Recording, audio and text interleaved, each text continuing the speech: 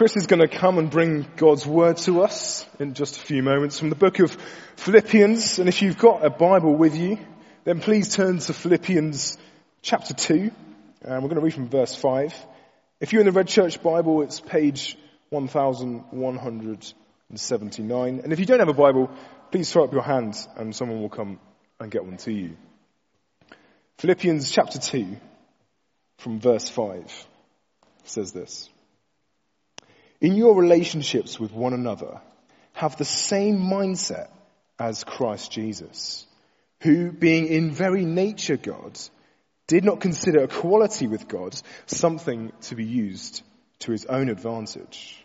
Rather, he made himself nothing by taking the very nature of a servant, being made in human likeness, and being found in appearance as a man, he humbled himself by becoming obedient to death, even death on a cross.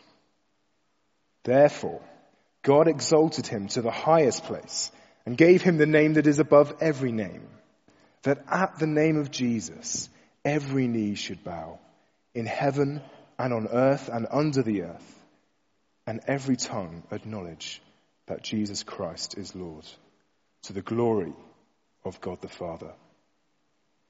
I'm going to pray for Chris now as he comes to bring God's word to us.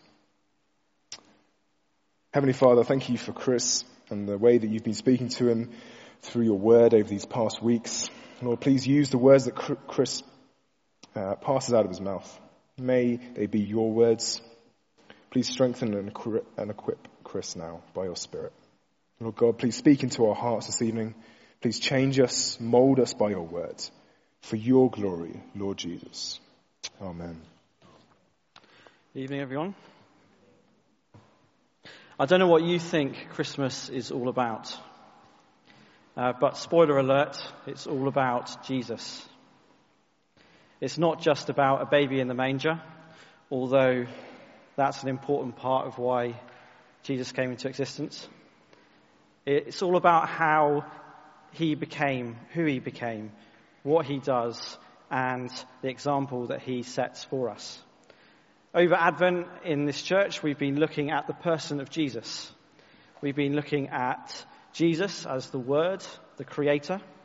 He is the sustainer God who has come into the world to save us from our wrongness or sin. And we've seen that we need to respond to him. There's no point just knowing about him, but we need to know him personally.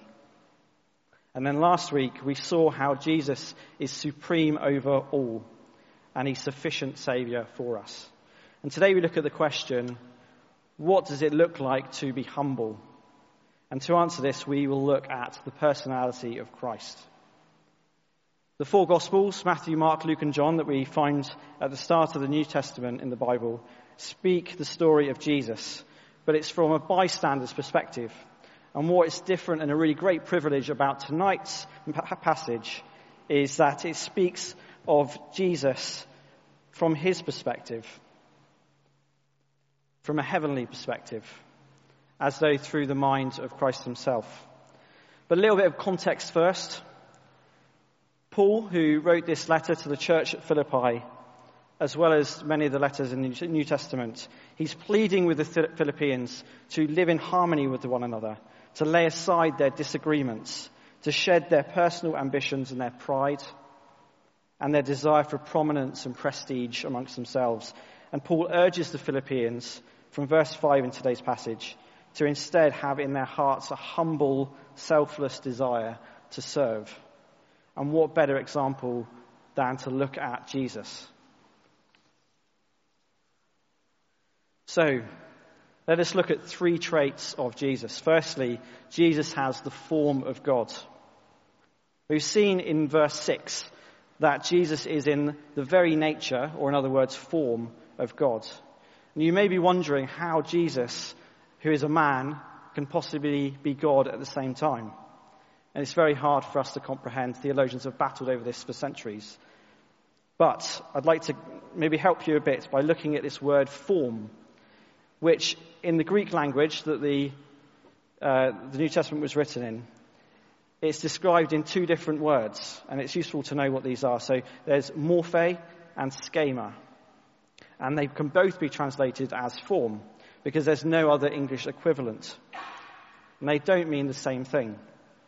Morphe is the essential form, which never alters, and schema is the outward form, which changes from time to time and from circumstance to circumstance. When I was an outdoor instructor, I might stand in front of loads of kids on stage as a parrot. I think we're racing ahead here. Can we go back to the parrot? Great. And I'll come to the other image in a second. Now, my schema is that of a colourful bird. However, there's no denying that my morphe is and will remain a human. I'm a human underneath that suit. And then there's this other image, who you might recognise from her feet position. The schema is a bunny with impaired vision. Morphe, well, it's still a person underneath, striking that pose. Similarly, the morphe of any human being is humanity, and this never changes. But a person's schema is constantly changing. For example, a baby, a child, a young person, a teenager, a person of middle age, an older person, they always have the morphe of humanity, but the outward schema changes all the time. The morphe never alters, the schema continually does. And the word that Paul uses for Jesus being in the form of God is morphe. And that is to say, that his unchanging being is divine. However, his outward schema might alter, but he is in essence divine. By being in the form or nature of God, Paul is describing Jesus' very essence, something that cannot be changed. It remains the same in any circumstance. Jesus is essentially and unalterably God. All this is really important because it's essential to understand that Jesus is both fully human and fully God. Let me tell you why. Jesus has to be fully human so that he can identify with us, that he can suffer in our place and sympathize with us in our weaknesses. But he also has to be truly God so that he can satisfy God's wrath and secure for us true righteousness and life. And I hope he secured that for you here today. Being fully God, Jesus had all the divine rights and privileges that came with that. But yet, what does Jesus do with all this power and authority? Consider what you'd do if you were placed in a position where you had unrivaled power. Surely you'd grab it with both hands and never let go. You'd hold on to the power as much as you could, all the while trying to make yourself as great as possible. Now, this next slide you might recognize some of the characters on this. Nearly every superhero that we experience, that we read about as children, have two qualities. First, they've got a human form, like Batman or Spider-Man or any of these characters on the screen, although there are a few who are decidedly not human. But there's also something that makes them quite different. They have some sort of special power that other humans don't have. And the thing that separates the good guys from the bad guys is what they do with their powers. The villains use their powers to try and overcome the world, to enforce themselves on other people. But the heroes use their power so that they can seek after truth and justice. So how does this relate to Philippians? Well, Jesus is in the same sort of position. He's fully human, and yet he still has his divine attributes. It raises the question, what is Jesus going to do with the power that he has? In verses 6 to 7, we see that Jesus reacts in the opposite way to what we might think. Even though he could have asserted his divine right and his power, he instead chose not to regard equality with God as something to be held on to for his own benefit. On the contrary, he emptied himself out. He made himself nothing. He humbled himself. This is the mind of Christ, to take what is best, greatest, and most desirable about ourselves and yet to abandon it freely in the interest of a more cherished purpose. The implication of all this is, if Jesus is willing to set aside his rights in obedience to his Father and his higher purposes, then why can't we do the same? Why can't we be like-minded, considering others better than ourselves, more important than ourselves? The second trait we're going to look at is that Jesus humbled himself. Excuse me.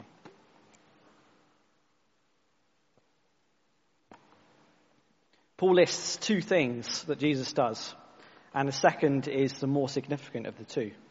First, in verse 7, Christ empties himself, and this means that he took on the form of a servant, taking on human likeness.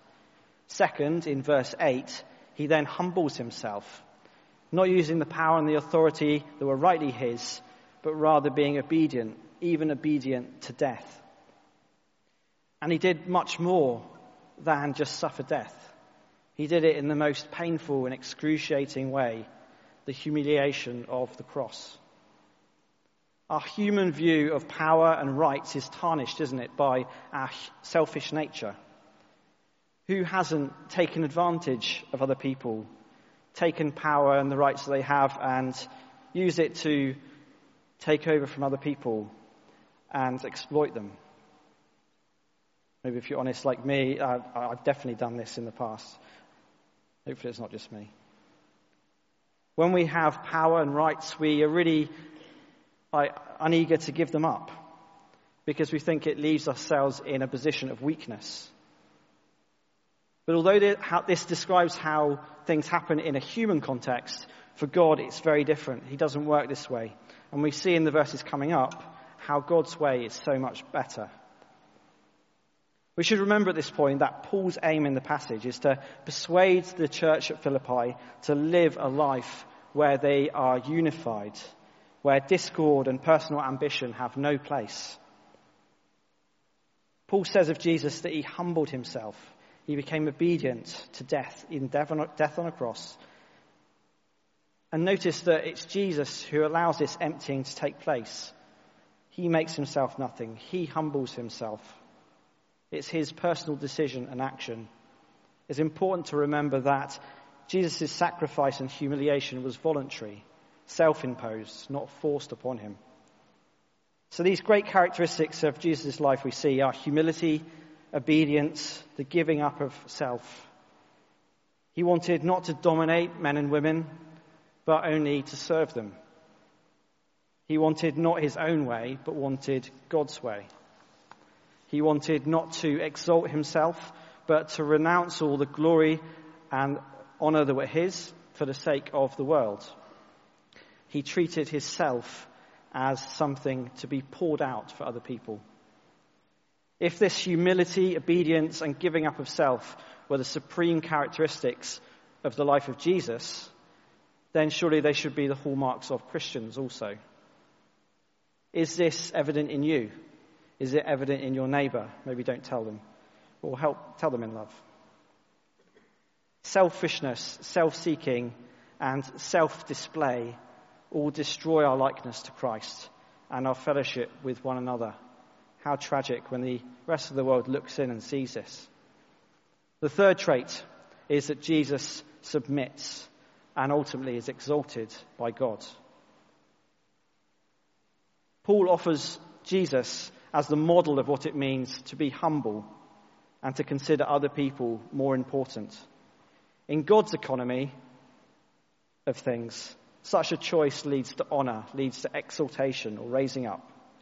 And this stands in stark contrast, doesn't it, to our human perspective, where we try and humble other people and we lift ourselves up.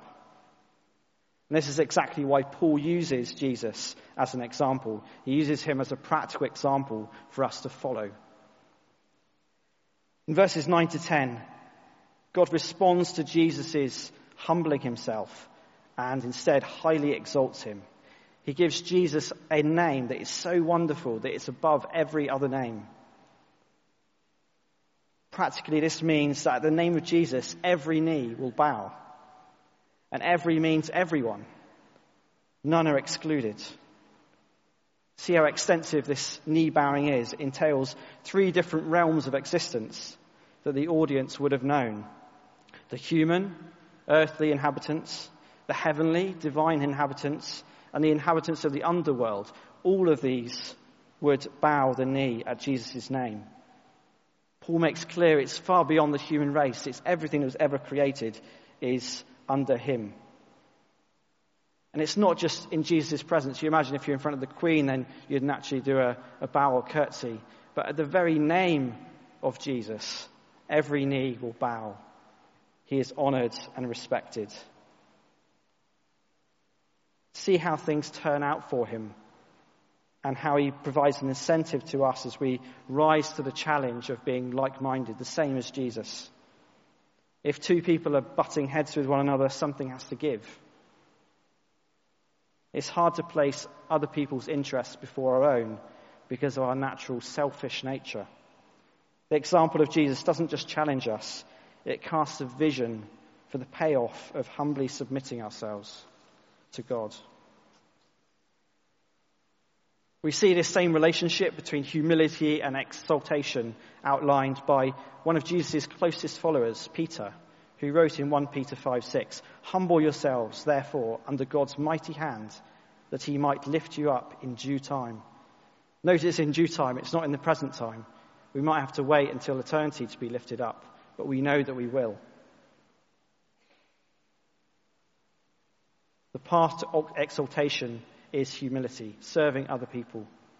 Paul fully understands this and drives it home using Jesus' experience as the ultimate example.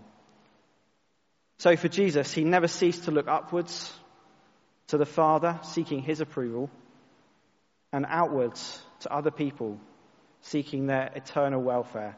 He held nothing back. He gave his life up that he might fully obey God and to save the lost. So in conclusion, we come to the end of our passage. And as we come to the end, we also look back to the beginning. Verse 11 tells us that a day will come when people will call Jesus Lord, as we just discussed, and they will do so to the glory of God the Father. The whole aim of Jesus' existence is not for his own glory, but for the glory of his Father, for God. Paul is clear about how God is supremely ultimate. Jesus draws men and women to himself only that he can point them to God. If only we'd be like that also. In the Philippian church, there were those whose aim was to satisfy selfish ambition. But the aim of Jesus was to serve others, no matter what depths of self-denial that service might involve. In the Philippian church, there were those whose aim was to focus people's eyes only on themselves. But the aim of Jesus is to focus people's eyes on God. So the followers of Christ, hopefully lots of people here, must not always think of themselves, but of others, not of their own glory, but for the glory of God. Perhaps you are here this evening and you don't consider yourself a follower of Jesus Christ. I'd really encourage you to look to Jesus, the one who is God, who became nothing to serve and save people like you, like me. I've got a little prop. But you can read it up there. This is one of my favourite mugs. And it says this. And I've got to do the actions as well. "I love you this much," says the T-Rex to another. And the other one says, "Well, that doesn't seem very much." And maybe humanly so, our ability to love isn't so great. And yet we also see Jesus and his hands. This Jesus, he was the one who was there at the very beginning, the one who flung stars into space, the one who defines how much love he has for reaching out his nail-pierced hands and saying, "I love you this much." There's no doubting how much he loves you. This is the God who humbles himself. He reaches out to you in a place that you can't possibly help yourself. He proves his love to you even though you're in active rebellion against him. He still loves you. Don't wait to eternity and be one of the ones who kneels in front of Christ, not because you followed him, not because you loved him, but rather he looks at you and he says, but I didn't know you. Don't be that person. We're made to be in a relationship with God. He's enabled the way that we can have a relationship with him. So I hope that you're able to respond to him today. This Christmas, may we take the opportunity to respond to this great love that God has for us.